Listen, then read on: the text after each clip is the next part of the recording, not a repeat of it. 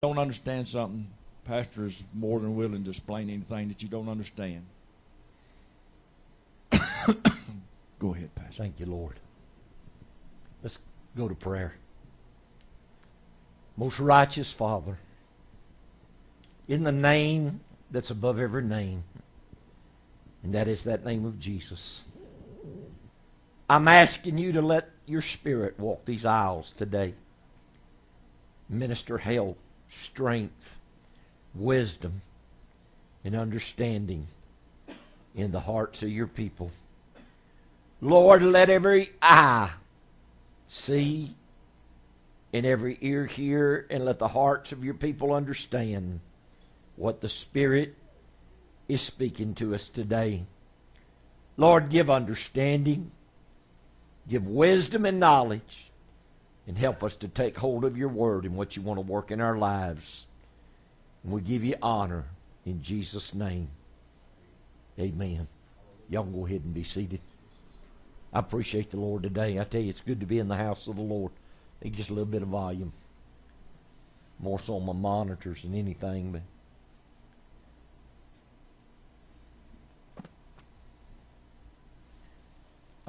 it's not what I'm going to preach on, but I want to exhort on something for a few minutes out of the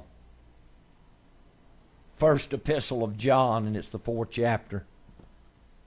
But I'm going to tell you, God moved for us so great last week to get this radio broadcast.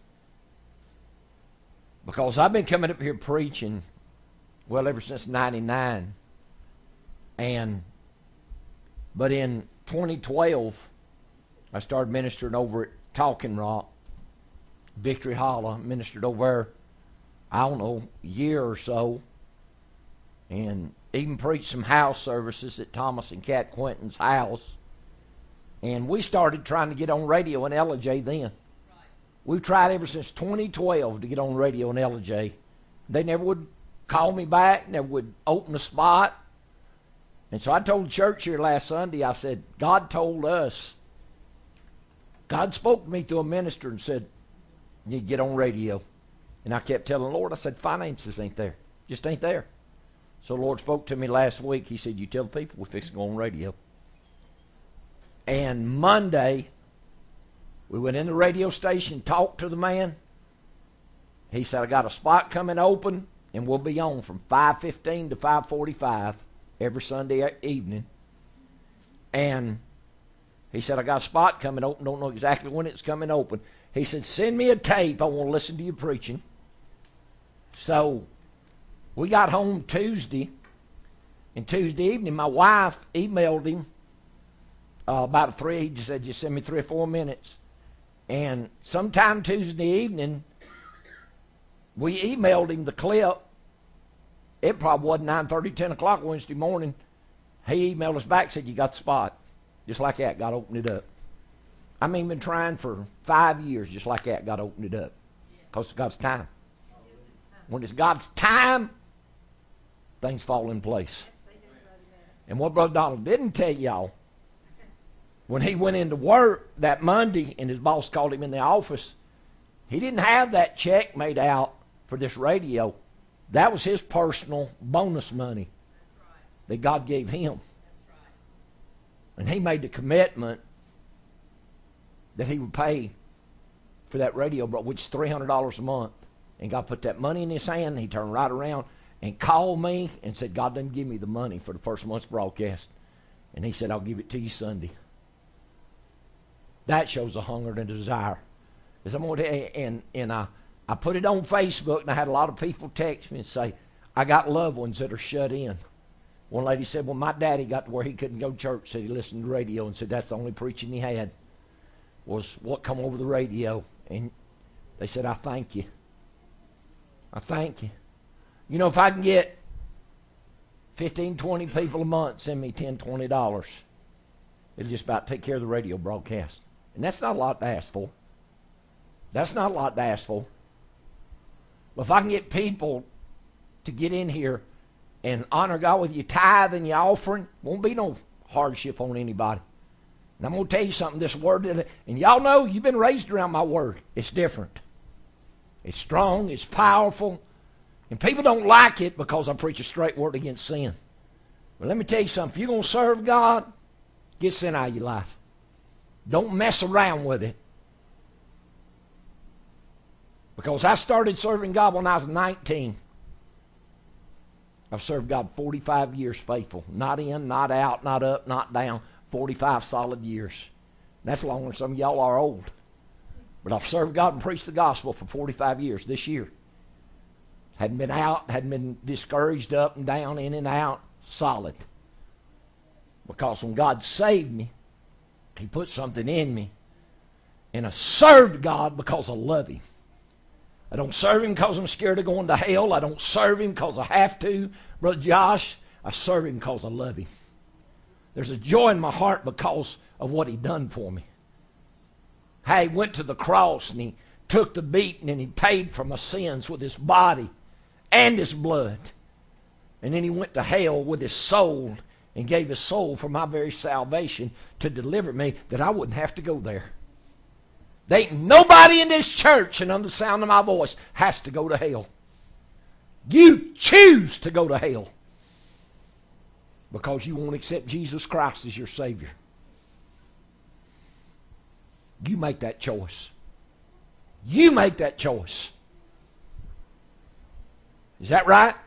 Yes. By the way we live and what we do, by rejecting.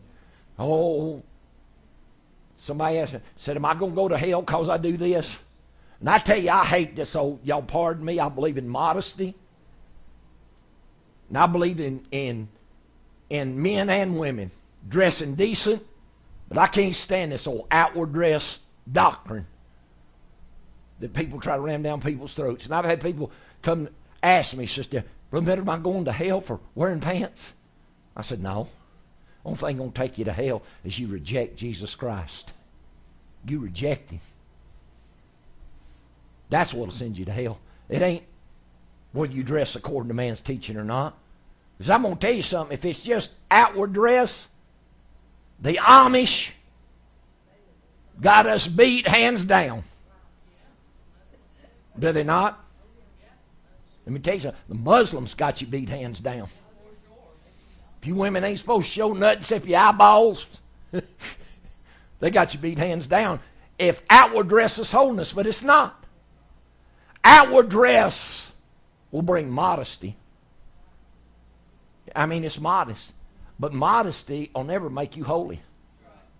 But holiness will make you modest and make you clean.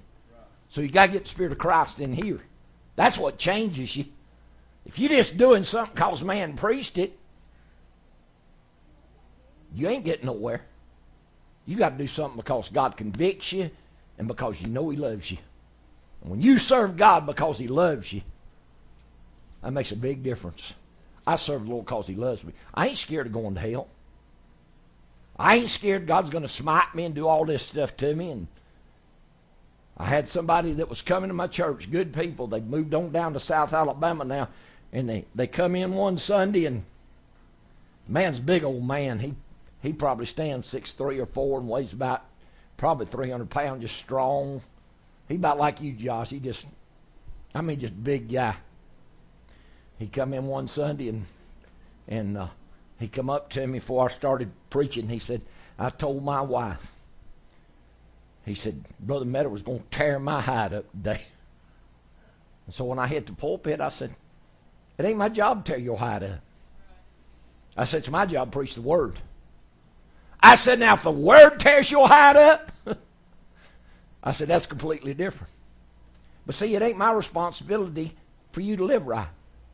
I know preachers that go around to their members' houses and see how they're living, what they're watching on TV. And what. I ain't doing that. That ain't my responsibility. My responsibility is to preach the Word and teach you how to serve God. It's up to you to do it. God don't force a man to serve Him. God don't make you live right. He may make you wish you had lived right, but He ain't going to make you live right. Young man, how old are you? 21. You ever had an experience with God? I mean a real one that really hit your heart and changed your life. Hang around this. This will get all over you. This will.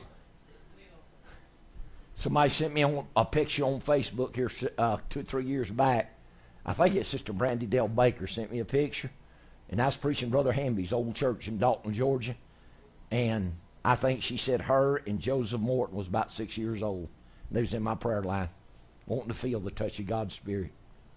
Because I'm going to tell you, ever feel the Spirit of God, and it ever really gets on you, you'll never forget it. There's just something about the Spirit of God. But it was probably several years ago the Lord spoke to me. And I started teaching. Because I try to teach the Word of God because I want people to know how to live right, and I want them to know they can live right. There's people who don't think they can live right. You may not live like I live, but you can still live right. You may not pray like I pray, but you don't have the responsibility I have. When I've got to preach the Word and people always depend on me for prayer and counsel, and I got to do more than what you do because I got to know more than what you know. If I don't know more than what you know, then you ain't got no business listening to me. Amen? So, it takes more. Bible says of him that knoweth much, much is required. So the Lord requires a lot out of me because I've been serving him 45 years. God don't require out of you what he requires out of me. But he does require you to live right and to do right. There's one scripture I've lived by in several places in the Bible. It says, do that which is right in the eyes of the Lord. I've always tried to do that which is right in the eyes of the Lord. Always have. I don't care about pleasing you.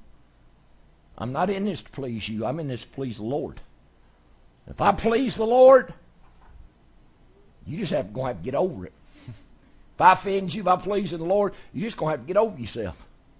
Amen. But I want to read this. This is in 1 John, the 4th chapter.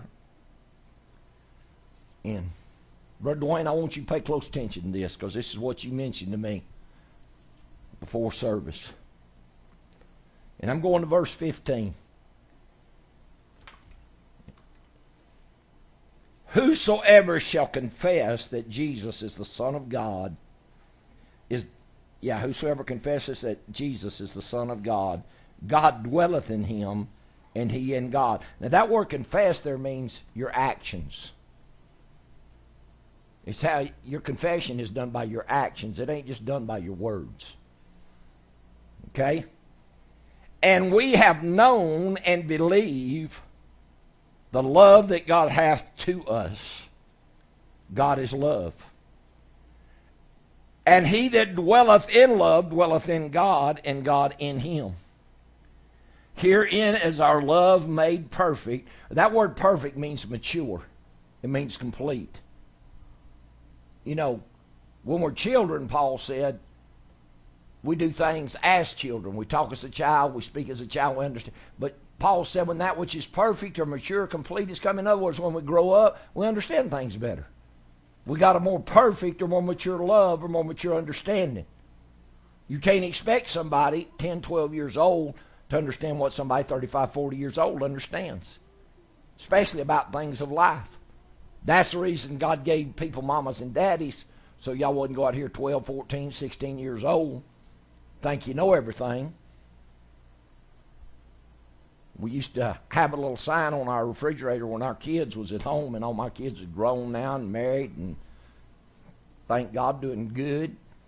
And we used to have a little sign on the refrigerator that says, go ahead and ask your teenager what you need to know now while they still know everything. Yeah. Because most of them get about 13 or 14, and they think they're 35 in knowledge and understanding. And I know none of y'all's never that way. Think you know more than Mom and Daddy know.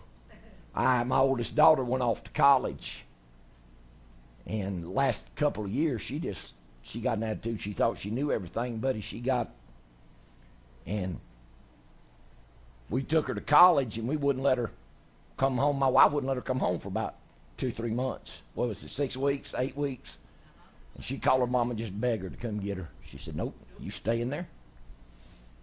And when she come home after 6 weeks at school, she told her mama, she said, Mama, you know something? She said, you was right about a lot of things.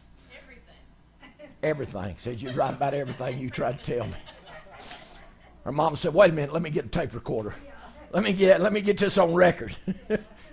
She said, Mama, you was right about everything. She said, I've learned a whole lot in these 6 weeks. She did, it changed her. Changed her attitude on life, changed her attitude toward her mama. Herein, verse 17, is our love made perfect, that we may have boldness in the day of judgment, because as he is, so are we in this world.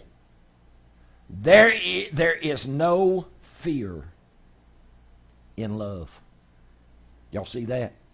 When you got the love of God in you, there ain't no fear there. But perfect love casteth out fear, because fear hath torment. Fear will torment you. Well, when you come to that understanding, you're in God's hands, you won't fear no more. I went to the hospital in Dalton, Georgia years ago, and I don't even know who I went and prayed for. I was still evangelizing then. It's back probably could have been the late 80s, early 90s. But I was going up the elevator, and the Lord spoke to me, said, because the lady had cancer, and he said, there's a fear that goes with cancer. Said, that'll kill you. Said, the fear will kill you quicker than the cancer will. And I went in and started talking to the lady. I said, you serve God? She said, well, not like I should. I said, you go to church? She said, not like I need to. I said, well, are you saved? She said, well, I think so. And she started talking about all this. I said, let me tell you something. I said, cancer don't run in my family. And I started naming all these other things. She said, man, what kind of family you got? I said, I've been adopted into the household of faith. And I said, I'm God's child. And I said, these things don't have fear. They don't have dominion. They don't have authority. And she said, well, I'm afraid because I had a aunt.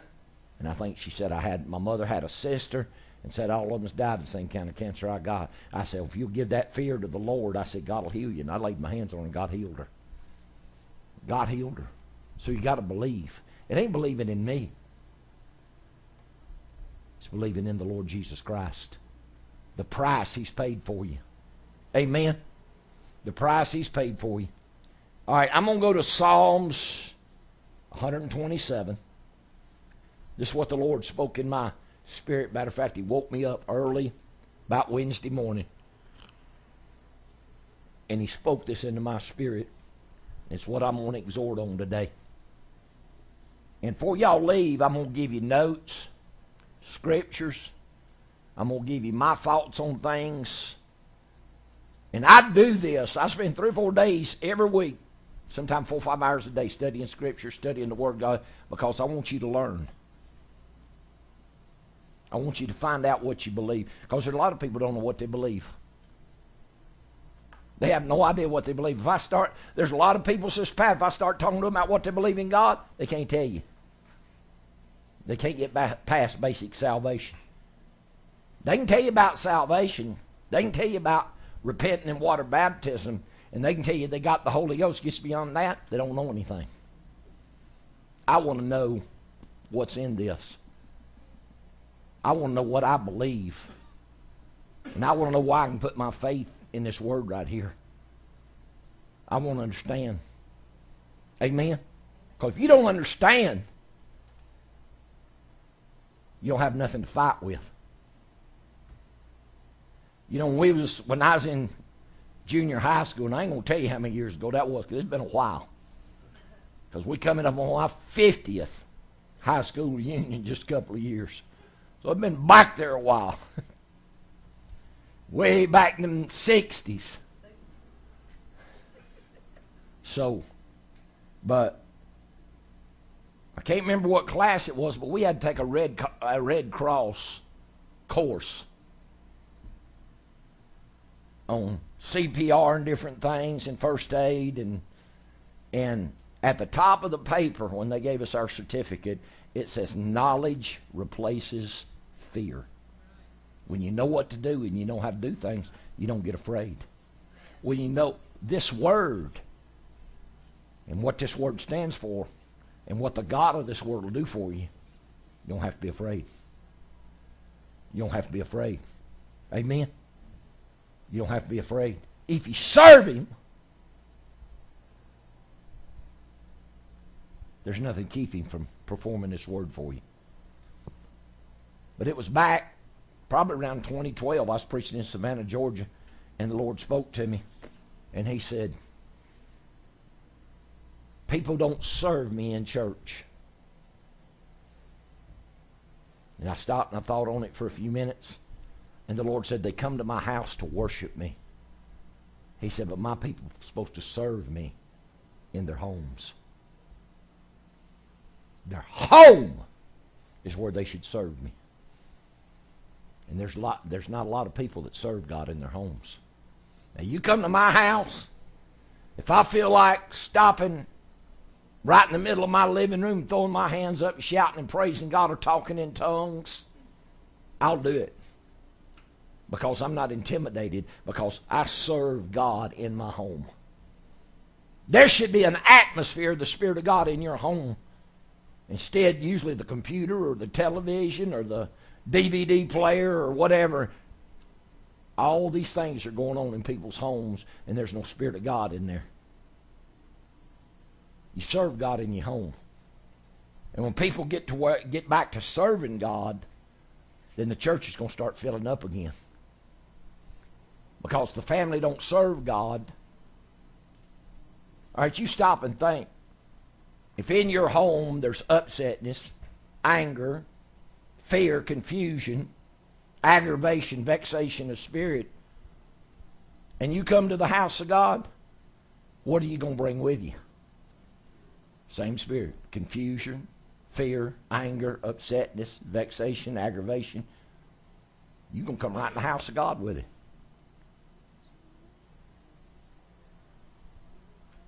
And you're going to bring all that in here for me to have to deal with.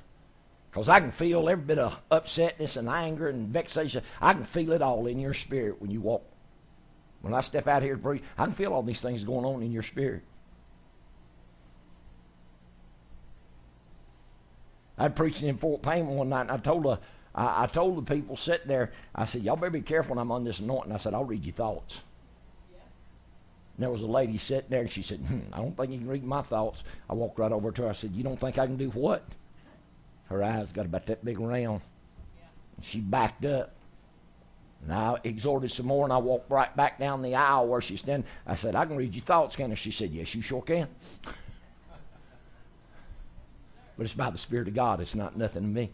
But see, when you don't come to the house of God with the right spirit because it's not in your home, then if God does help you and you come out from under all that and you get a joy and a rejoicing of the Spirit of God inside of you, and you leave the house of God with that and you take it back home, guess what's going to happen when you get home with it?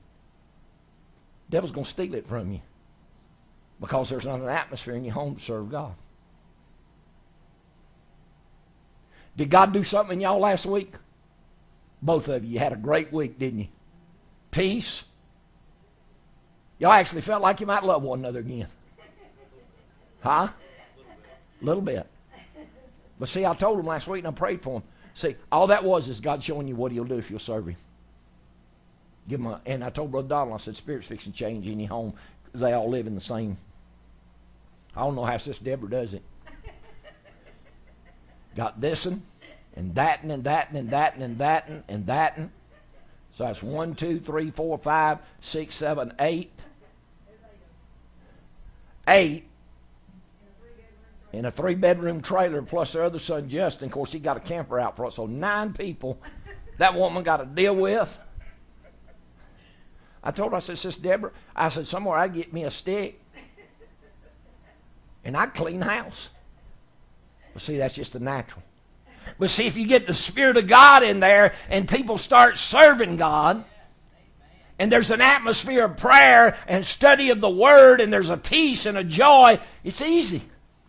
And then when you come to the house of God, you come and bring something to contribute to what God wants to do instead of coming in the house of God full of vexation, anger, and upsetness. So if God does move for you and you leave with joy and peace and you take it into a home that there's no joy of the Holy Ghost or no worship of God, no serving God, then the devil's just going to steal from you what God's give you.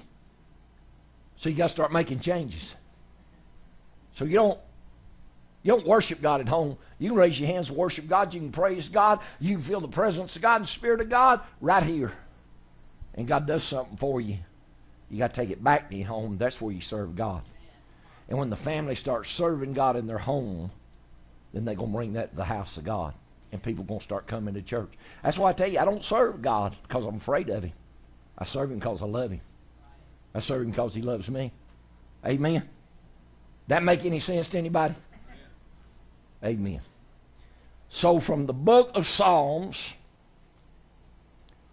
127, the very first verse, except the Lord build the house, they labor in vain that build it. Except the Lord keep the city, the watchman waketh, but in vain. Let me see where I want to go now. All right, I want to go to 1 Corinthians, the 3rd chapter. And when y'all get there, say amen, because I want you to follow along in the Word with me.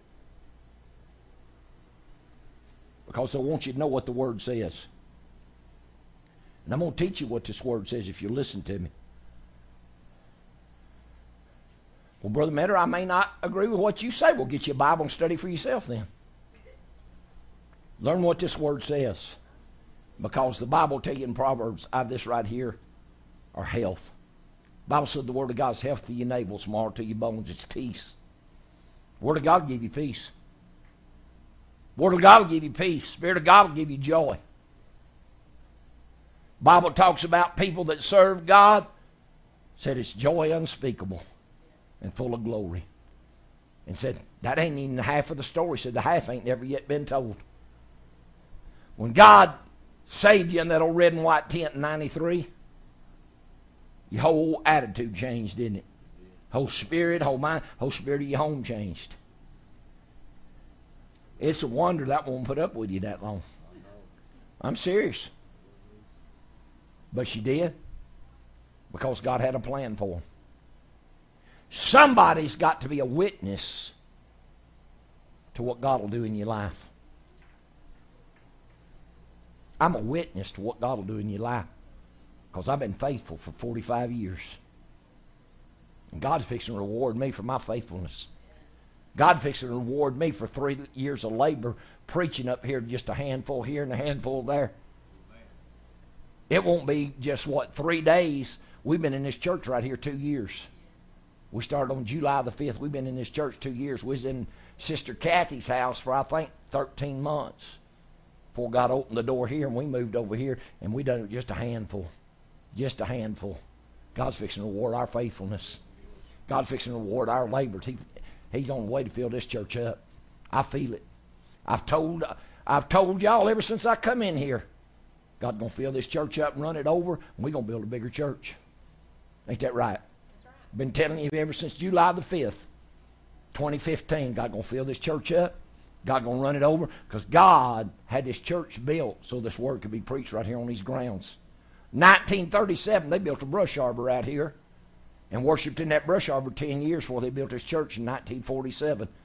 In this area around here, this first place, the name of Jesus and Holy Ghost was preached. And it was preached here for years, and people got persecuted for it. They was hated for it. They got lied on, talked about, mistreated. But God put it here, and now He's brought this word right behind it. Anybody love the Lord today? Amen. Hallelujah. From 1 Corinthians, 3rd chapter, 10th verse. According to the grace of God which is given unto me as a wise master builder, I have laid the foundation, and another buildeth their own. But let every man take heed how he buildeth their own. For other foundation can no man lay than that is laid which is in Jesus Christ. Now if any man build up on this foundation gold, silver, precious stone, wood, hay, stubble, every man's work shall be made manifest, for the day shall declare it, because it shall be revealed by fire. The fire shall try every man's work of what sort it is. If any man's work abide, which he hath built thereon, he shall receive a reward. If any man work shall be burned, he shall suffer loss, but he himself shall be saved, yet so as by fire.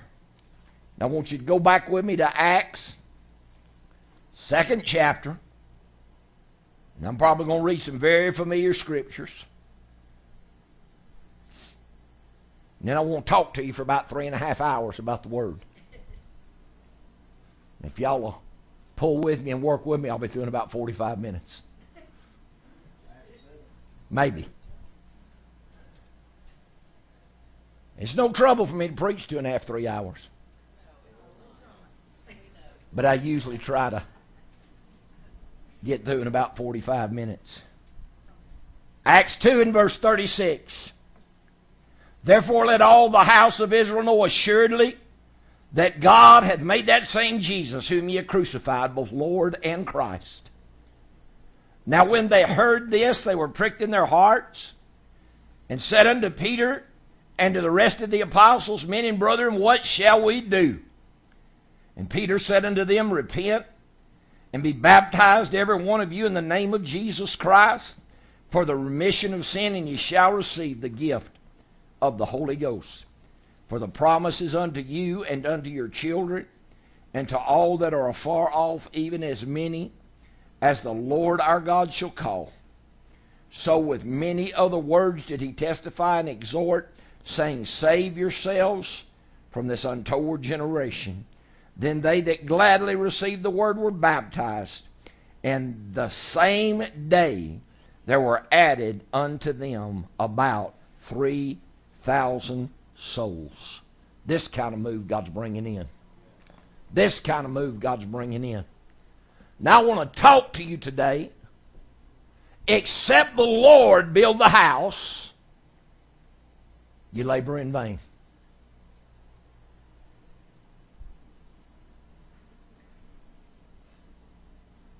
Did I hear you say that you tried to serve God from the time you was 12 years old? In, out. In, out. In, out. And then, what'd you say, 83, you got hooked on drugs? Somewhere in there? After graduation, about 76, went all the way from 76 to 93. Went all the way from 76 to 93, messing with drugs.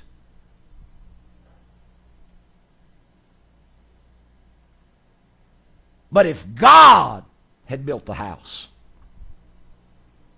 93 on, you've been solid. Pretty much. You know why? God started building the house. I'm talking about this house. God started building the house.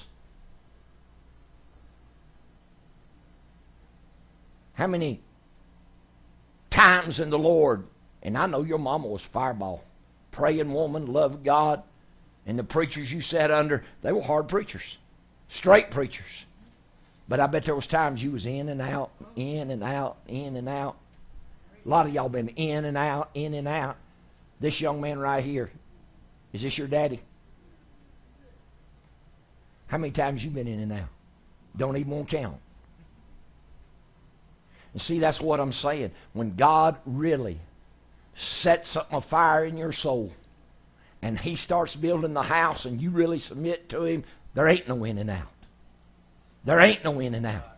And that's why it said, except God build the house, you labor in vain. Josh, I know how your mom and daddy raised you. They raised you to believe the truth. But you didn't live by the truth. Have you ever had a real experience with God where God was just really on fire and real in your soul? Not really. But now see, God is going to start building the house. Because God has a time for every one of you. You tell me why God lets you rock on from 76 to 93. Because in your heart you loved him. You wanted to serve him. Just like a good friend of mine, a lady minister down in Savannah. And I went to the mission field with her in India several different times. She pastored in the church now, but when she was a teenager, she got hooked on cocaine. Started stealing, and her daddy was a big businessman in the city, and she stole checks and money from her daddy. Her own daddy had her put in jail. She stayed in jail a year. God saved her in jail. She was in a jail with a cell with a bunch of women. She'd get up every morning, the Spirit of the Lord wake her up 5:30, 6 o'clock. She'd go to prayer. She'd be down praying at her bed. Said the women would walk around her. They'd shake the bed. They'd shake her. They'd hit on her. They'd cuss her. They'd spit on her. They'd spit in her food. She said, I learned to pray. Didn't let them bother me. She said, I learned to pray. When she come out of jail, she kept serving God. She said, and I got out of jail. She said, it's time to go to church. She said, I didn't have a car, didn't really have a place to live. She said, I had old ragged blue jeans and a shirt. And she said, I started out walking to church. She said, hitchhiking, trying to get to the house of God. That's how determined I was to keep serving God. But she told me, and I've heard her in her testimony, she said, Brother Metter, she said, for several years, she said, I lived in hell. I lived as a drug addict. I lived with an abusive man. She said, that man got on me one night and beat me so bad. She said, they put me in the emergency room and had to do plastic surgery on my face. And she said, my own daddy come in there and looked at me. He said, that ain't my daughter. I don't even recognize her. Couldn't recognize her. She'd been beat so bad in her face.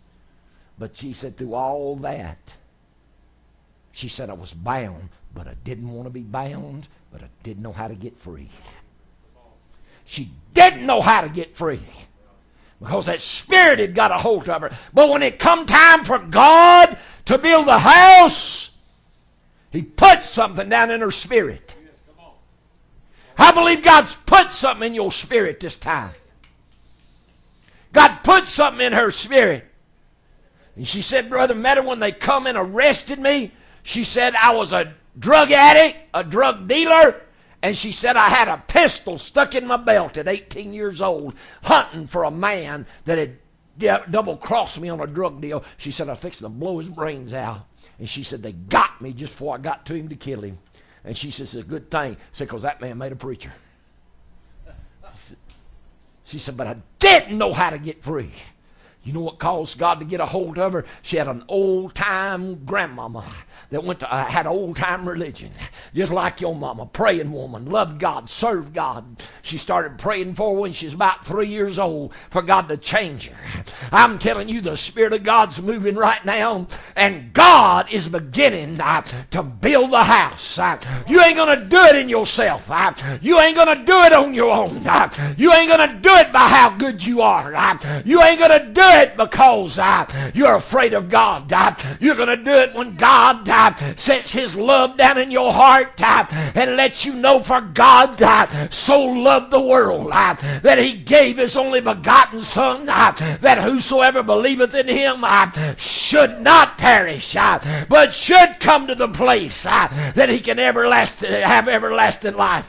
For God sent not His Son into the world to condemn the world, but that the world through Him might be saved. Religion condemns you. God don't condemn you. You hear me? The devil's smart. He'll play both ends of the stick. He'll make you do something wrong and then condemn you for doing it wrong. Y'all hear what I said? Devil's smart. He ain't nothing you can outsmart and play with. The only thing that gets you past the enemy is the Spirit of God. I said the Spirit of God. But when God starts building the house, then He starts putting things in here, and He expects you to live by them, and He expects you to serve Him. Are y'all following with me today? That's the reason when Peter stood up and started exhorting about Jesus on the day of Pentecost. Man, he took them first, probably from about verse 17 in the second chapter on through verse 37, he exhorted about Jesus, told them about Jesus, told them who he was, told them what he had done. And when he got down to verse 36, he said, I want y'all to know something. This same Jesus whom y'all has crucified and put to death on that cross, said he ain't just Lord, he is the Christ. He's the Savior of the world, and he's paid for your sins with his body, with his blood, with his very soul. He has paid for your sins. And they stood up and they screamed out at Peter and the apostles, said, tell us what to do. Tell us what to do. Tell us what we need to do. He said, what you need to do is repent. Repent. That word repent means to change your mind and turn away from what you're doing. Repent and be baptized. Go down in that water as a confession that the blood of Jesus has washed your sins away. That the washing of the water of the Word has cleansed you. And you're different. Do that outward confession. And you'll see a difference come in your spirit. You'll see a difference come down in your soul and in your mind. My God, you'll come out of torment and vexation and go into peace and joy. Are y'all listening to me? You'll have peace, just like God give y'all peace and joy this week. Man, don't stop there. Follow on with it. Repent and tell God you want to change, and let the Spirit of God get in you. Get that repentance. Get baptized in that water as an outward confession. I am ready to make a change. I am ready to change from this creature that I am. I'm ready to come out of my vexation. I'm ready to come out of my misery. I'm ready to come out of my loneliness and heartache. I'm ready for God Almighty to change me. And I'm going to repent and be baptized in the name of Jesus for the remission of sin. Remission means he washes it away. He washes it away. Do you know there's a scripture that says when you ask God to forgive your sins, he don't only forgive them, he forgets them. He forgets them. And y'all ever heard that group sing that song, As Far as East Is from West?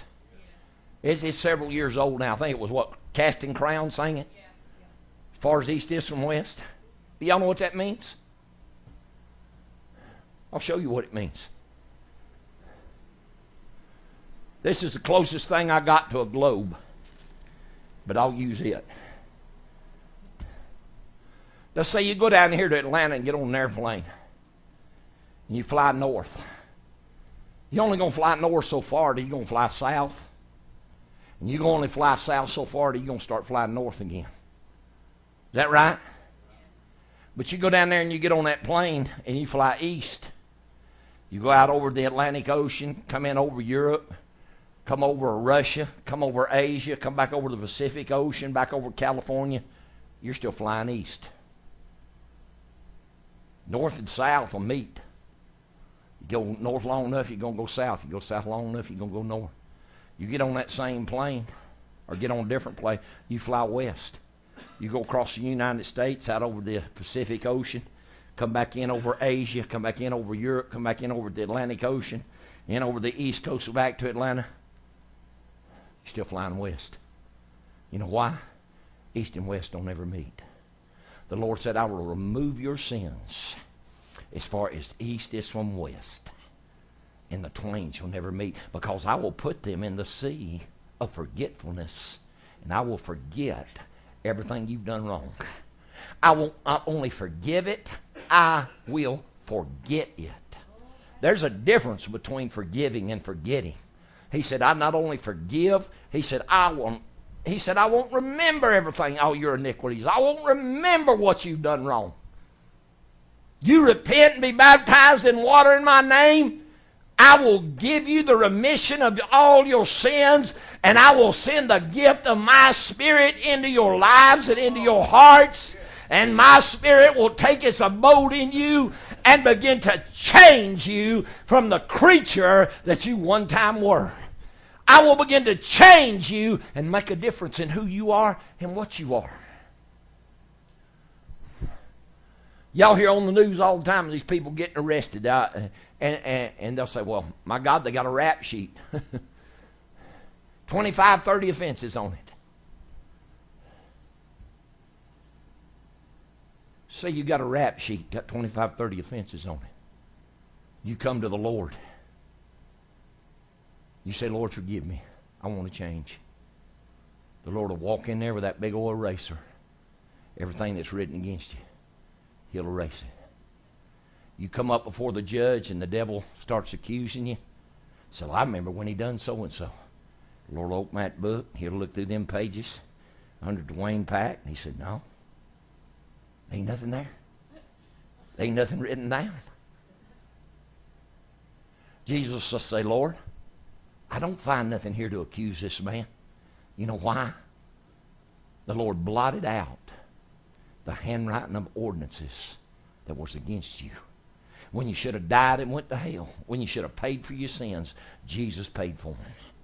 And when you accept Him as your Savior, when you accept Him as your Savior, every handwriting, every ordinances that's written down, that's why when He opens them books on Judgment Day, you better hope that you have prayed and asked the Lord to forgive you, because it's what every deed that man does is written in them books. And when them books are opened against you on Judgment Day, you better hope nothing's there. You better hope the Lord has taken the very handwriting of ordinances that is against you, and by His blood has blotted them out. By His blood has forgiven them, and not only forgiven them, but has forgotten them. By God, I hope somebody's going with me today, because it is time for the Spirit of God to move in the earth like He did in the book of Acts. It's time for souls to be gathered in. It's time for people to be set free. The devil thinks he's got this world bound. He's got people bound in their minds, in their bodies, in their spirits. We live in a wicked generation, but one baptism, an outpouring of the Holy Ghost, and God will save 3,000 in one service. And I know people don't believe that. But let me tell you something. I've been in India. I've had my own crusades in India. I've worked with other missionaries in India. I had a crusade in a little old town down at the foot of a mountain. It wasn't 10 miles up the top of that mountain, and we stayed up on top of that mountain because there wasn't nothing in that town fit to stay in. I mean, I've stayed in motels in India I wouldn't put my dog in. I'm serious. Stink, full of bugs, infestation, nasty. And they rented me a motel room right down the road from the crusade, because I'd come out of the meeting, I'd just be soaked. It's so hot over there, I'd just be soaked with me a dry stitch on me. And I'd go down that motel, and I would have a change of clothes, and I would shower and change clothes, and I had to hold my breath near the whole time I was in that motel. It stunk so bad. But I could get a shower and change clothes so I wouldn't have to ride. Because going up that mountain, the road was so curvy, it'd take you 30 minutes to go out 10 miles back up that mountain. But 15, 20, and 25,000 people a night come out to that crusade. And I've seen anywhere from 15 to 20,000 a night come forward and accept Jesus. And they took them and baptized them. I didn't get to be a part of the baptism. I would teach down there every morning. I would teach mostly the pastors. But you know what? It got to where just in the morning services and I was teaching, I'd have 200-300 people wanting to learn about the Word of God. And I'd teach them. I'd laid hands on them. The Spirit of God would touch them. And then I'd come back that night and preach anywhere from 15 to 25, 30,000. And see God do divine miracles and baptize them. And the last night of the meeting, I had about 40,000 people. And we was on a big concrete stage. And I prayed for people, preached and prayed for people. And they had the car. I told them, y'all put the car right beside the platform or right beside the stage. Because I knew what them people would do. They'll throng you. And they didn't know I was leaving about 15 minutes before the service was over. And I told them that was the last night I was going to be there. And I turned it over to somebody else. I went down and got in the car, locked all the doors. And somebody had rolled the window down on the side I was sitting, and I didn't notice it. And there was a lady there that God had changed her life. And she had gotten baptized and accepted Jesus. She was Hindu. She was bound in idolatry. And she come running down that stage. We had ramps on it, and she jumped. And her whole upper body come through that car window, Sister Deborah. She wrapped her hands around my neck and put her face and her cheek up next to my cheek, and tears just pouring down her face. She said, "Don't leave, man of God, don't leave. Don't leave, don't leave, don't leave. My life has changed. Please don't leave." And I had to peel that woman off of me. And there was people standing there by the hundreds just wanting to tell me how much they loved and appreciated what God had done. God will change your life. And He will not only change your life, if you will submit to Him and begin to get structure. See, I see so many people accept God and accept His salvation and even may get a measure of His Spirit, but then they don't get any spiritual structure in their life. And they don't learn how to serve God and go on and let God change them and let God work in them. And the next thing you know, they're just empty Christians. If you're going to serve God, make up your mind you're going to serve Him. Make up your mind you're going to take the Word of God and get under a pastor that can build you on the Word of God, teach you to pray, teach you to study the Word, teach you what the Word says, and can teach you how to serve God in your everyday life. This ain't a Sunday thing. This ain't a Wednesday thing.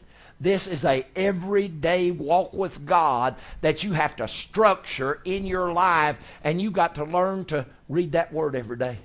You got to learn to pray every day. You've got to learn to put God's Word in practice in your life every day. And when you start doing that, and you start getting spiritual structure in your life, then it makes God a reality to you. He ain't just something you go to a service and somebody cranks up the music. I'm not against music, but I am against entertainment in the church. I'm against entertainment because I believe all entertainment does is get your flesh excited. That's all it does, get you excited. They can sing what y'all call a good gospel song. You can call it a tearjerker. You can call it what you want to. You'll be crying. You'll be holding back tears. Y'all have any songs that move you? Make you cry? I'm talking about gospel songs. They can touch you. They can move in your emotions. I told somebody one time, I said, if I want to cry, I said, I'll go see if I can find the movie, and some of y'all may have seen it years ago. I said, I'll go watch Lassie Come Home. If I just want to have a good cry. I don't need God just to touch my emotions. I need God to do something in my spirit, man. I need to learn how to pray and know that when I pray, that God is hearing me. See, when you get confidence and you walk with God and you're doing what He tells you, then you've got confidence He hears your prayers. Let's go to 1 John, the 3rd chapter, or just put this scripture in my heart. And see this right here, this is a weapon. Do y'all know this is a weapon? Yes. Bible calls this a sword of the Spirit. This is a weapon. When I'm in a fight with the enemy, this is what I use. I know what it says, and I know how to use it. I believe it, and I stand on it, and I won't be moved by what these eyes see. I won't be moved by the fear and the anxiety and the upsetness that comes near, because I know what this tells me. I know what this tells me. Amen. Let me see if I can find. Let me see if I can find what I'm looking for. Okay. 1 John, 3rd chapter. Let's go to verse 18. My little children, let us not love in word, neither in tongue, but in deed and truth. And hereby we know that we are of the truth, and shall assure our hearts before Him. When you know the truth and you believe it, then you have confidence in God. Yes. You can have confidence God's going to do what He said. If the Bible says in Isaiah 53, in verse 5, He was wounded for our transgressions, bruised for our iniquities. The chastisement of our peace was on Him, and with His stripes we were healed. And you believe that, then you believe God's going to heal you. You believe that. But just to read it and quote it don't make you believe it. I've told people for years, I said, you don't have faith in God? And I said, you get a terminal illness? I said, there's people who will not go to the doctor because they've been taught, don't go to the doctor. I said, you ain't got faith in God, you better go to the doctor and get some help. I said, they're going to bury you somewhere. Because I don't go along with that. Do I like going to the doctor? No, I don't. I believe doctors are good for setting bones and birthing babies. Other than that, I want my trust in Jesus. Y'all following with me? Verse 20. For if our hearts condemn us, or if you've done something outside of God's word that you're being condemned for,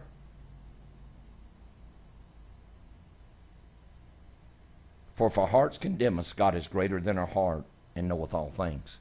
When you got condemnation in your heart, you can't believe God to move. Because you're being accused because you've done wrong. And the enemy will accuse you. Am I making sense to you?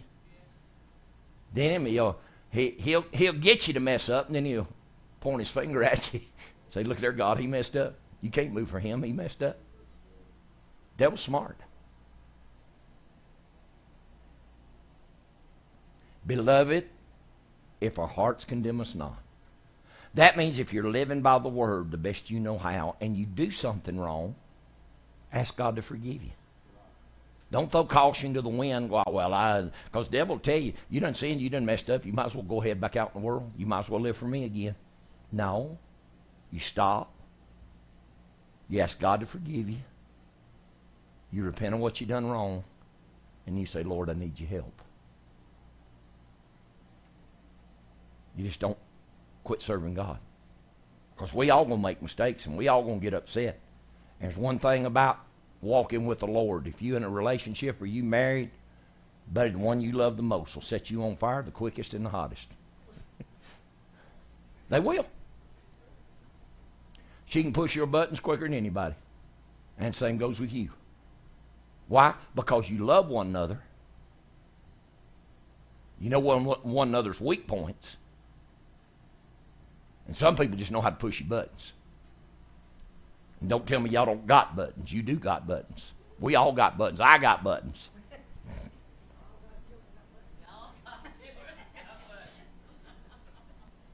She can push my buttons and make me madder than anything in a heartbeat.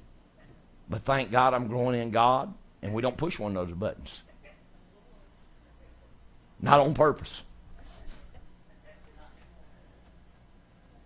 And then when we do push one of those buttons, God's give us a wisdom and an understanding that we can talk it through in just a couple of minutes. Everything's back on track. But see, the devil will play you one against another. He will. He'll play you. And the devil will get you to a place that your heart will condemn you because you done wrong. And then when your heart condemns you because you done wrong, you say, now God ain't going to move for you. You messed up. Devil's a fox. He's smart. But if you serve God the best you know how, and he said, if our hearts condemn us not, then have we confidence toward God. And whatsoever we ask, we receive of him because we keep his commandments and do those things that are pleasing in his sight. When you do things that please God because you love him. You do things to please him because you love him. You do things to please her because you love her. I do things to please her because I love her. She does things to please me. You're supposed to do things to try to please one another if you love somebody. Am I making sense? And so he says right here, If our hearts don't condemn us and we ask God to do something, we know He's going to do it because we're striving to keep His commandments and please Him. We're trying to do right. Does anybody know what the word righteousness means? Anybody? People tell you can't live righteous. Yeah, you can. Because the word righteous means to be in right standing with God, that all sins are washed away. There's a sinner get on their knees and pray and repent, ask God to forgive all their sins. They believe it. They get off their knees. They're in right standing with God. There's nothing at that moment to keep God from moving for them, because there's no charge against them. In other words, they have prayed. God has forgiven their sins. He's washed them in His blood, and they're standing before the Lord righteous at that moment. There's nothing to keep God from moving for you. There's nothing to keep that word right there from being put in force in your life. But what you have to do from that point is learn how to put spiritual structure in your life. Learn to start living by God's word and keeping God's word and continue on to do what's right in His sight. Then you've always got a friend. I used to preach a message years ago called "You Got a Friend in Jesus." You got a friend in Jesus. Turn your Bible to 1 John, the 2nd chapter right there, sis. You right there at it. Just turn back over to the 2nd chapter. I may not, very first verse, I may not quote it exactly right, but it says, "Little children, I write unto you that you sin not." Is that about what it says? That you don't sin. It's not God's will for you to sin. He said, but if you do sin, we have an advocate with the Father. Oh, we've got a friend in Jesus, who is the propitiation for our sins, and not our sins only, but the sins of the whole world. That word propitiation means He's a pleasing sacrifice. And He's taken away all sin. So, it's not God's will for you to sin. But if you do sin, you've got a friend, you've got an advocate. Jesus is your friend. He said, look, He said, I've paid for you. I stood where the devil had you bound in sin and your soul was weighed down, ready to go to hell, and I paid it all for you. I paid it all for you. Now, I'm your friend. I've given my blood, I've given my life, I've given my soul. I paid that you can be set free. So we have a propitiation with the Father. We have a pleasing sacrifice with the Father. Jesus Christ the righteous. He's paid for everything. So all you got to do right there, if you have, call on His name. Ask Him to forgive you. You don't have to go get baptized again. I believe it's good to get baptized every so often. Just renews your vow with the Lord. But every time you make a mistake, you don't have to go get baptized again. You just ask Him to forgive you. And when He does, He takes that sin and He throws it over in that old sea of forgetfulness. And He don't remember it no more. Therefore, there's nothing to keep Him from moving for you. There's nothing to keep the Word from not working. The Word of God works. It works. Amen. So, you've got to learn spiritual structure. Learn to put things in place in your life that's going to help you serve God. It's going to help you live for God. And you know what? There's a lot of people, like I said, they repent, they get baptized, they may even receive a measure of the Holy Ghost. But then it's like after they serve God for so long, they just quit doing anything. They quit praying, quit studying the Word, quit reading their Bible. I've been studying the Word and reading my Bible and praying for 45 years. Almost daily, because I love God. And He's always showing me something new in the Word. Always showing me something new in the Word. Always showing me something that'll touch somebody's life. That'll help me be a help to somebody. Because I can't help anybody unless God helps me. It's not by my power and it's not by my mind. It's by God's Spirit. It's by God's Spirit. Y'all hear me? It's by God's Spirit. Therefore, we got to learn to serve God. Learning to serve God is something you learn. It's not something just because you get the Holy Ghost you automatically know how to do. Because like I said, a lot of people, they quit serving. They may say they're Christians. They may even feel the Spirit of God and talk in tongues. But they've got no spiritual structure in their life. They're not faithful to pray. They're not faithful to study the Word. They're not faithful to go to the house of God. When I got saved and give my heart to the Lord, when the Lord really touched my life when I was 19 years old, I wanted to go to church. I wanted to pray. I wanted to study the Word. And I was staying with some people when I first got saved. And Tuesday night we had service. And I always liked to get there about 6:30 and go to prayer. And that's something y'all will find if you attend this church. I want you here to pray before service. I want you here at least 30, 40 minutes. Because when you pray, it brings everybody's heart into unity. It brings everybody's heart in the mind of the Spirit and what God wants to do. And minds ain't scattered all over the place. We're all reaching for God to do something. And we're all reaching for the same thing, whether we know it or not. So, I come in from work and I ask them, I said, what time we leave and go? Oh, we don't go to church on Tuesday night. I said, you know what? Oh, we don't go to church on Tuesday night. Our preacher ain't preaching, the assistant pastor. I said, what difference does that make? I said, man, I want to go to church and pray. I want to go to church and be in the presence of God. I want to go hear the Word. I'm hungry. I love Jesus for what He's done in my life. And here's the thing you got to remember. I don't care what you're fighting, what you're dealing with. You come get in the house of God. I don't care if you don't feel nothing. I don't care if you sit there and you battle the whole service. Being under that Word and under that anointing will do something in you and help you whether you realize it or not. And somewhere, whatever you're battling, the Bible said the Word of God is like a hammer. You preach that Word long enough under that Spirit, whatever's trying to bind you or whatever's warring against you, that Word of God is a hammer. It'll break that rock. Whether you realize it or not, whether you understand it or not. That's why I told you, Brother Josh, you get in this church. I don't care what you go out there Monday through Saturday and do. You start getting in this church, God will start putting conviction in your heart to change who you are and the way you live and what you do. God will do it in every one of you, and He will start building some spiritual structure. See, when you repent and get baptized in water, that lays the foundation. And y'all ever been around building houses? What's your trade? A little bit of, you build houses? First thing you do, you get that foundation right. Get them corners square. Get everything right where all the rest of your lumber's going to fit. You get that foundation right. If you don't get that foundation right, everything's messed up.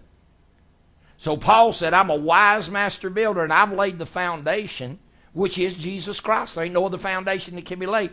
Josh, you're around building a lot. You don't get that foundation square. You don't get everything right on that foundation. You don't square them corners. When I put a building up, I built both of my houses. I built one in 95 and it burnt in 2003, and I turned around and built another one.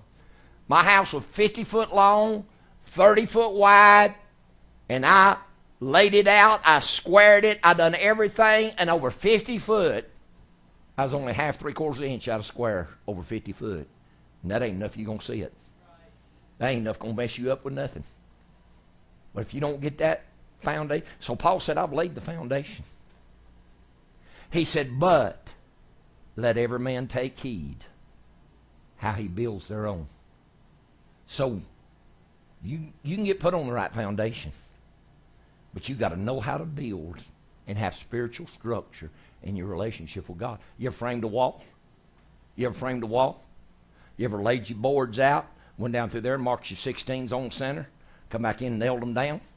Put your top plate on and put a top plate on that. Stand your wall up, nail it down. But if you go down through there and you go 16, 32, 48, we don't need that. What is that? What is that? 48, 64, something 60. And then you keep going. Every thrift board, you yank one of your studs out. Yank one of your wall supports out. Don't put your top plate on it. You get that wall stood up, you've got a weak wall. You got something that ain't going to hold a lot of weight. Well, when you cut corners in the Word of God and you don't build yourself spiritually and get a structure, then you're going to be weak in your relationship and your walk with God. It don't take that long every day to stop and pray and study that Word and ask God to help you. 15, 20 minutes, time y'all drink a cup of coffee. You can say a prayer from your heart. You can mean it, and you can ask God to give you direction. Ask God to, you can open that Bible and read a chapter. Get the Word in your spirit. Get started out right. And you start building spiritual structure. Because if you don't, when you put them walls up, and half your wall studs are missing, and you go to put a second floor on it, you ain't going to have nothing to sustain the weight. You get that second floor up on there, you ain't got a load-bearing wall underneath it. Thing going to wobble and rattle and shake. And pretty soon it'll fall down. So you have to learn spiritual structure. You got to learn going to the house of God is important. Every time the door's open. You got to learn reading that Word and learning what that Word says and what it'll do for you is important. You got to learn praying every day and talking to the Lord. Put you on a one-on-one relationship with Him. You don't have to ask your wife to pray for you. You don't have to ask your pastor to pray for you. You don't have to ask your brother or sister to pray for you. You can. But when you develop that relationship with God yourself, then you're on a one-on-one with the Lord. You're on a one-on-one basis. But most people, they start going through things, they'll call somebody to pray for them. You know why? I have people call me all the time to pray for them. Brother Metter, I'm going through this. I need prayer. I'm going through that. I need prayer. Brother Metter, I'm fighting this. I'm fighting that. I need somebody. You know why you do that? Because you don't have any confidence in the relationship with God that you have yourself. You don't have any faith in God. You got faith in my faith. That's the reason people call me, Brother Dwayne. They got faith in my faith. You've heard all your life since you've heard of me. I'm a man of miracles. I'm a man of faith. I'm a man of deliverance. And that's right.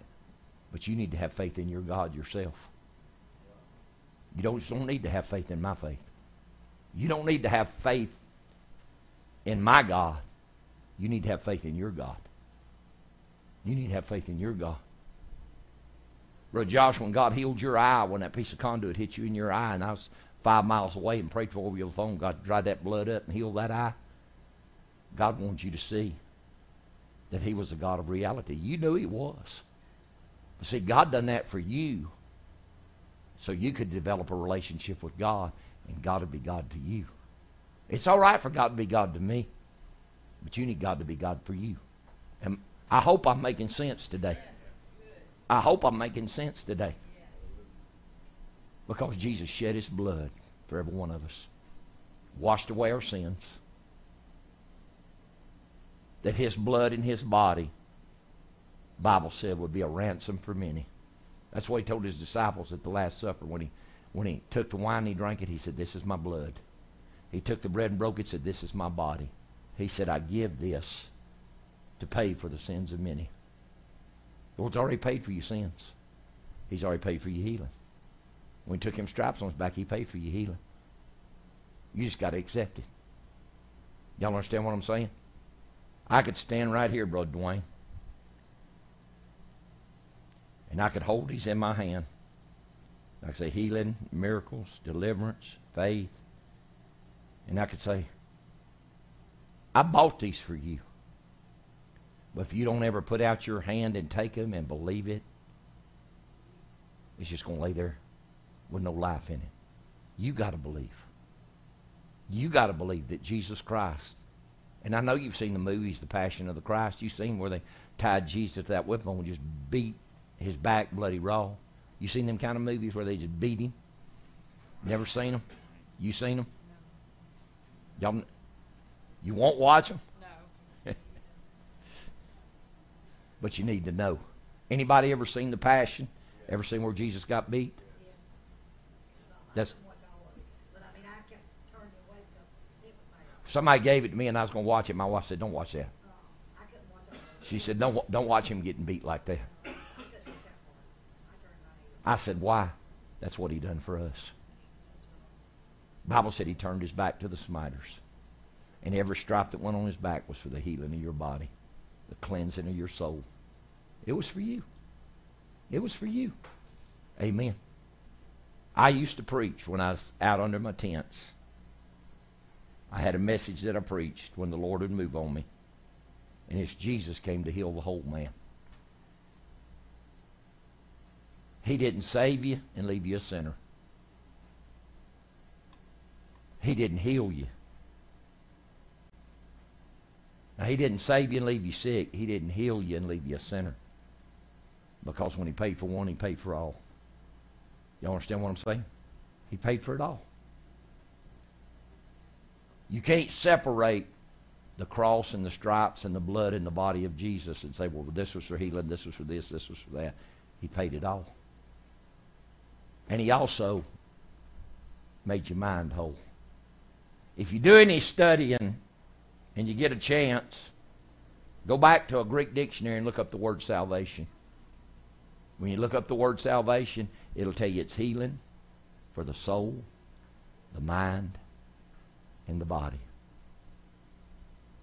When Jesus walked in that house, and people heard this in there, and they gathered people around Him. The Bible said there wasn't even so much room in the house. They'd raise their hand and eat bread. People just pressed on them. And Jesus was preaching there. And people were getting healed. And some men come by, and they wouldn't know what that commotion was, and they told them what was going on. They went and got one of their friends had palsy. Towed him back on a stretcher. Tried to get him in about the door. They couldn't get him about the door. They climbed up on the roof, took the roof off. Tied ropes on the stretcher, let him down right in front of Jesus. And I want you to pay attention to what Jesus said. When Jesus could have said, be saved, or be healed, He said, be saved.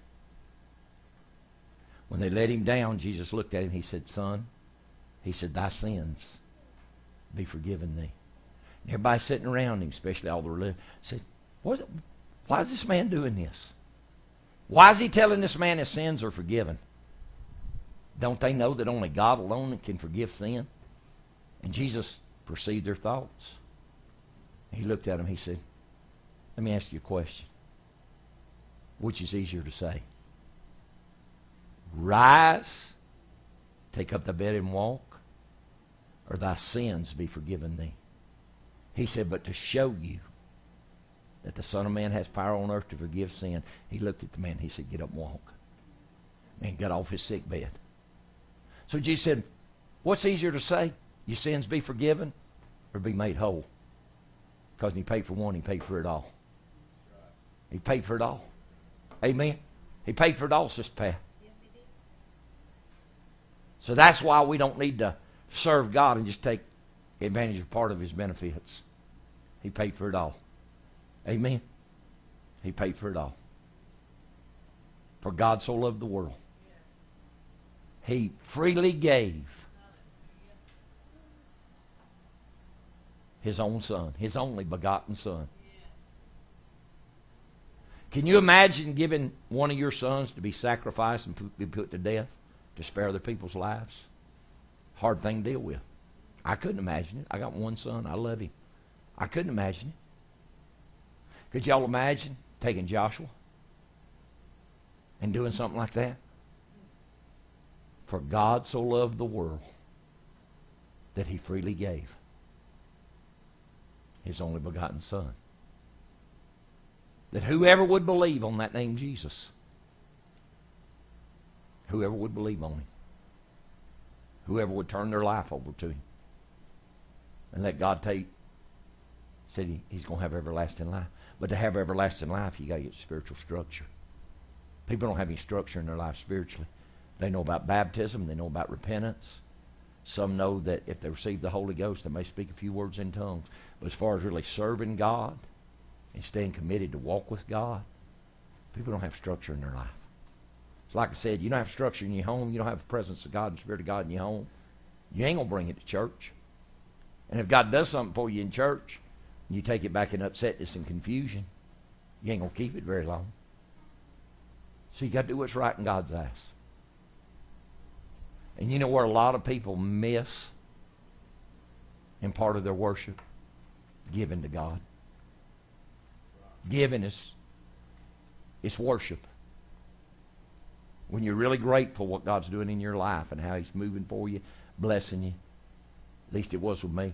I wanted to give as a form of worship, to thank God for His blessings and His goodness. I wanted to give. It aggravated me if I went to church and didn't have nothing to give.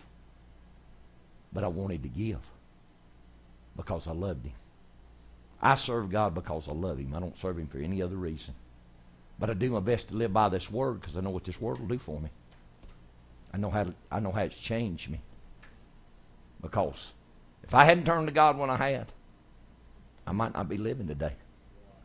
Because I was headed down the wrong road. And I wasn't mean. I wasn't bad. I stayed out of trouble most of my life.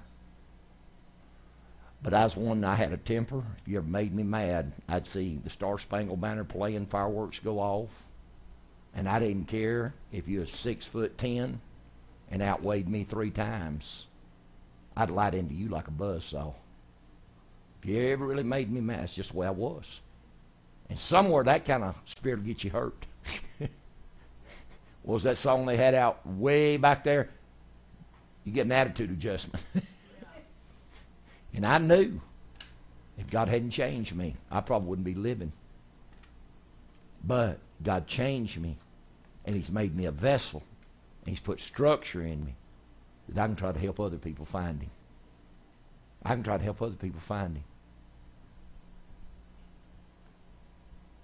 But you got to let that Word work for you. If you let that Word work for you, see, you can't outgive God. Just take that example, Brother Elder. His boss gave him that $300 as a bonus.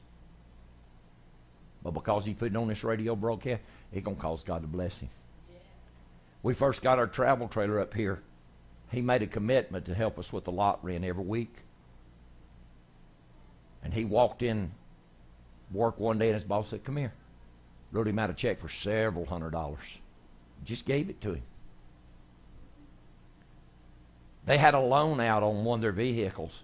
Loan company called Sister Deborah and asked her to come in. She called Brother Donald. She went in and talked to him. She said, "We just want y'all to know how much we appreciate y'all. Y'all been good customers. You've done business with us." Wrote the loan off. Said it's paid for. I'm talking about several $100s just paid for. And you know what done it? Giving to God. Worshiping God and giving. Worshiping God and giving. When God blesses you, you need to give. Amen. I don't care what I have or what I don't have. The second God blesses me, I set aside my tithe and I set aside an offering. Always. And before me and my wife got married, Brother Dwayne, I gave God 50% of everything He put in my hands. 50%. I paid my tithe, usually 10, 15, 20% sometimes, and then I had another 20, 30% offering that I'd help preachers, I'd help missionaries, I'd help other people because I loved God and He had done so much for me. And for years after we married and had kids, I still gave 40 and 50%. And it's caused God to bless me. Was talking to our kids, and I mean, Sister Deborah, you've been to my house. God's blessed us with a nice house. I mean, God has blessed us. And I was telling my kids last night, we was talking, all my kids and grandkids come over. And it was my daughter-in-law's birthday back on the 29th, and my mother-in-law's birthday back on the 29th. So we celebrated their birthdays. We celebrated 4th of July because they ain't going to get to come. And we were sitting there talking, and I don't know how I think the subject come up about us living in a travel trailer up here. And we're ready for a house. I mean, we're ready to stretch out. And my wife said, I'm tired of the restroom so small, and I've got this saying that, you know, we'll go out sometimes, and you stop on the road and ask them if they got a restroom, buy you something, drink, snack, and you go in the restroom. And I tell them, I come back out, and I said, "My God, man, that thing was so small, I had to come outside and change my mind." And that's about the way it is in travel trailer, if you've ever been in one, most of them. And kids got talking about it. We got talking about it. I said, "That ain't nothing." I said, "Me and your mama first started on the road. Started out for Jesus. My sister-in-law spoke up and said, yeah, I remember. Said your travel trailer was 21 foot long and about 7 foot wide. I said, that's about right. I said, we started out in less than 200 square feet. An old ragged tent, old beat-up pickup truck, and old beat-up trailer. But was happy. Was happy. But the way God's blessed me has not turned my faith in God, because I know everything comes through Him and by Him. And if God asked for it today, I'd put it on the market and sell it. Put every penny in the gospel. Which we sell it and move up here, which we plan on doing somewhere as God leads us. We'll probably put a lot of it in doing something for God up here. Because I know God's going to build a church up here. And He's going to fill it up and help folks. Because it's going to word just like this. It's going to bring deliverance to folks' lives. Amen. It's going to cause them to repent. And it ain't just the repentance. God's going to bring deliverance to them. God's going to bring deliverance to them. Amen. Hallelujah. Brother Dwayne, come here. You've been taking that stuff, and you said it's kind of burnt your throat. You got water back there with you? Bring his water up here, sis. You said it hurts to swallow. You believe God will do this? Now I don't want you to believe in me. Because there ain't nothing in me except a gift that God's put in me. But God's put a gift of healing and miracles in me. I'm going to curse this pain. I'm going to curse this tenderness. It's hard for you to swallow that water right now, ain't it? What? Prate. Chia shakro. Akama anso. In Jesus' name, God, you heal this burn. God, where this radiation has burnt his throat. God, I can do a creative miracle in the name of Jesus Christ. Right now. Right now, Lord. Oh, hallelujah. Whew. Thank you, Jesus. See, I believe he's going to be all right. I don't believe he's going to die. I believe God's going to bring him through this. Now, take a swallow.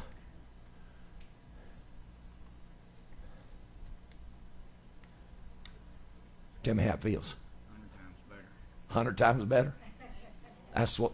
See, God's doing a creative miracle in that throat. That's just a sign to you, if you'll believe and won't fear, and you will take this word today, and you will start out serving God.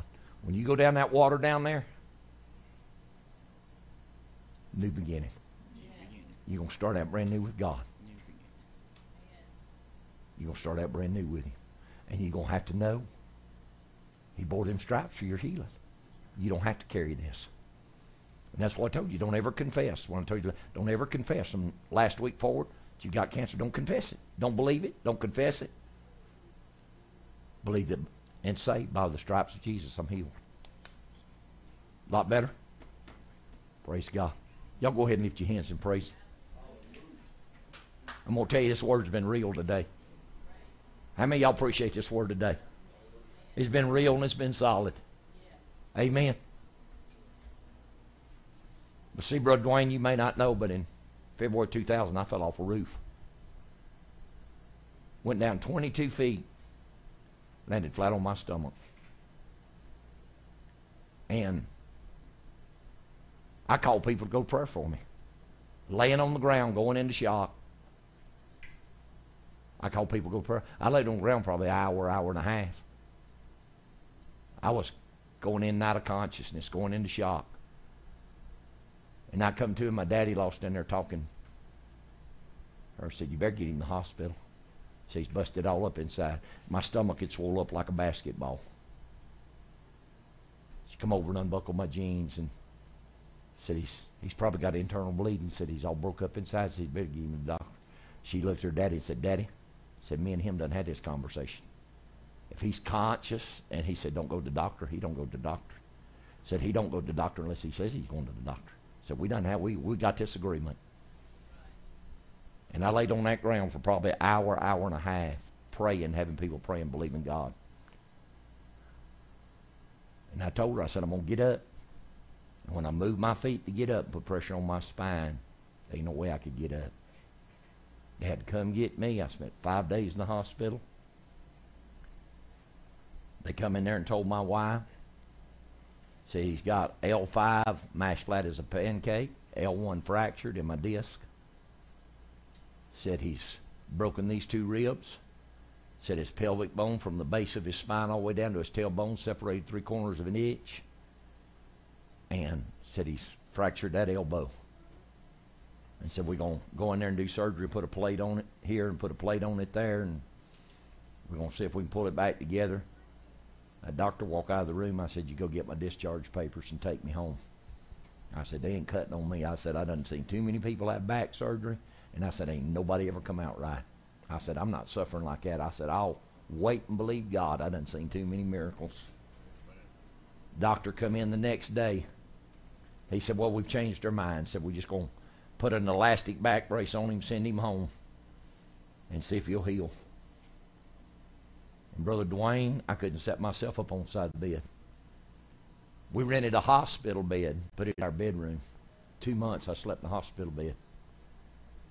I'd need to get up. My wife had to come sit me up. I'd roll over on my side. She'd take this arm because I couldn't put no pressure on this. And she'd set me up on the side of the bed. I'd take that elastic back brace and I'd pull it around me just tight as I could get it.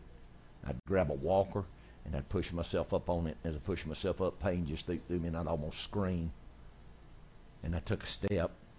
Once I got up on my feet, I tightened that thing again, and I'd take a step, and I said, by the stripes of Jesus, I'm healed. Take another step and said, I can do all things through Christ that strengtheneth me. Take another step, and I say, I am the Lord thy God that healeth thee. Every step I took, I quoted the word. Because the devil told me, he said, you'll never heal. He said you'll have one leg shorter than another. You'll be messed up the rest of your life. You'll never preach again, never have another miracle. So I had to take my healing by the Word of God and believe it and claim it every day for 2 months. Went through a month of therapy, but I would not. I said I refuse to let them cut on me. They never touched my back in surgery, Sister Pat. I still got that L1 in there, cracked. I still got that L5 in there, mashed flat as a pancake.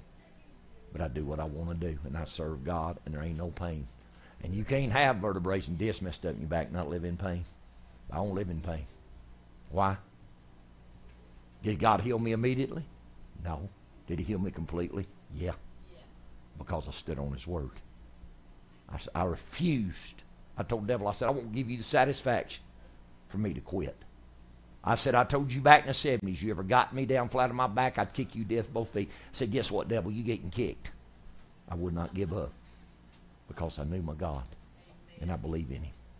Do you know your God today? Do you believe in him? Do you believe what he'll do in your life? Then let him be real to you. We're fixing to go down that creek and have a baptizing.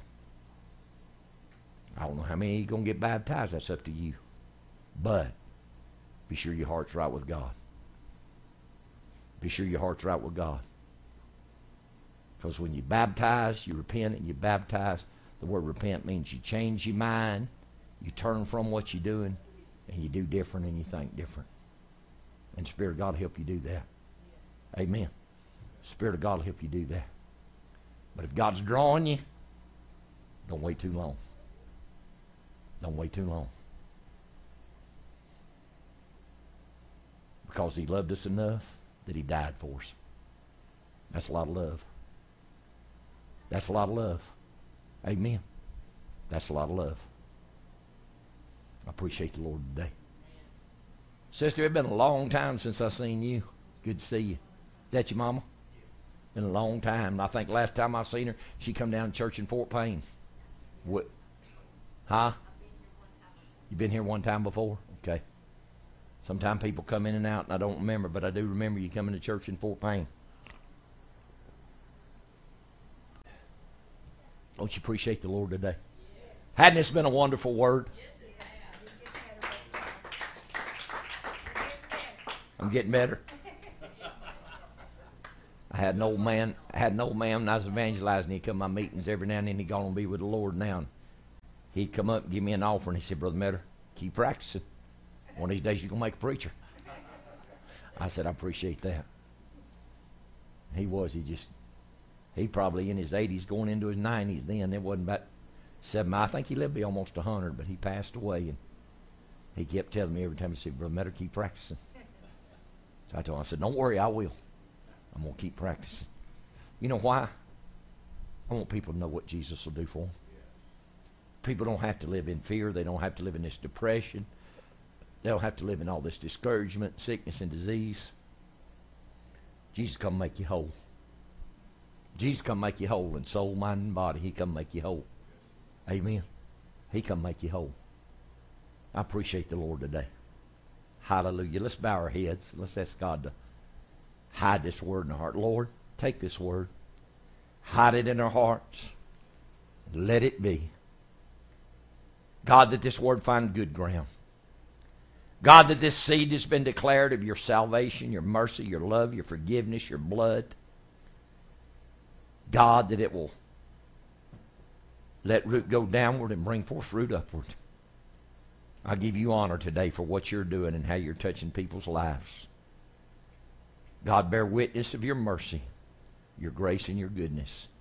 In Jesus' name, amen.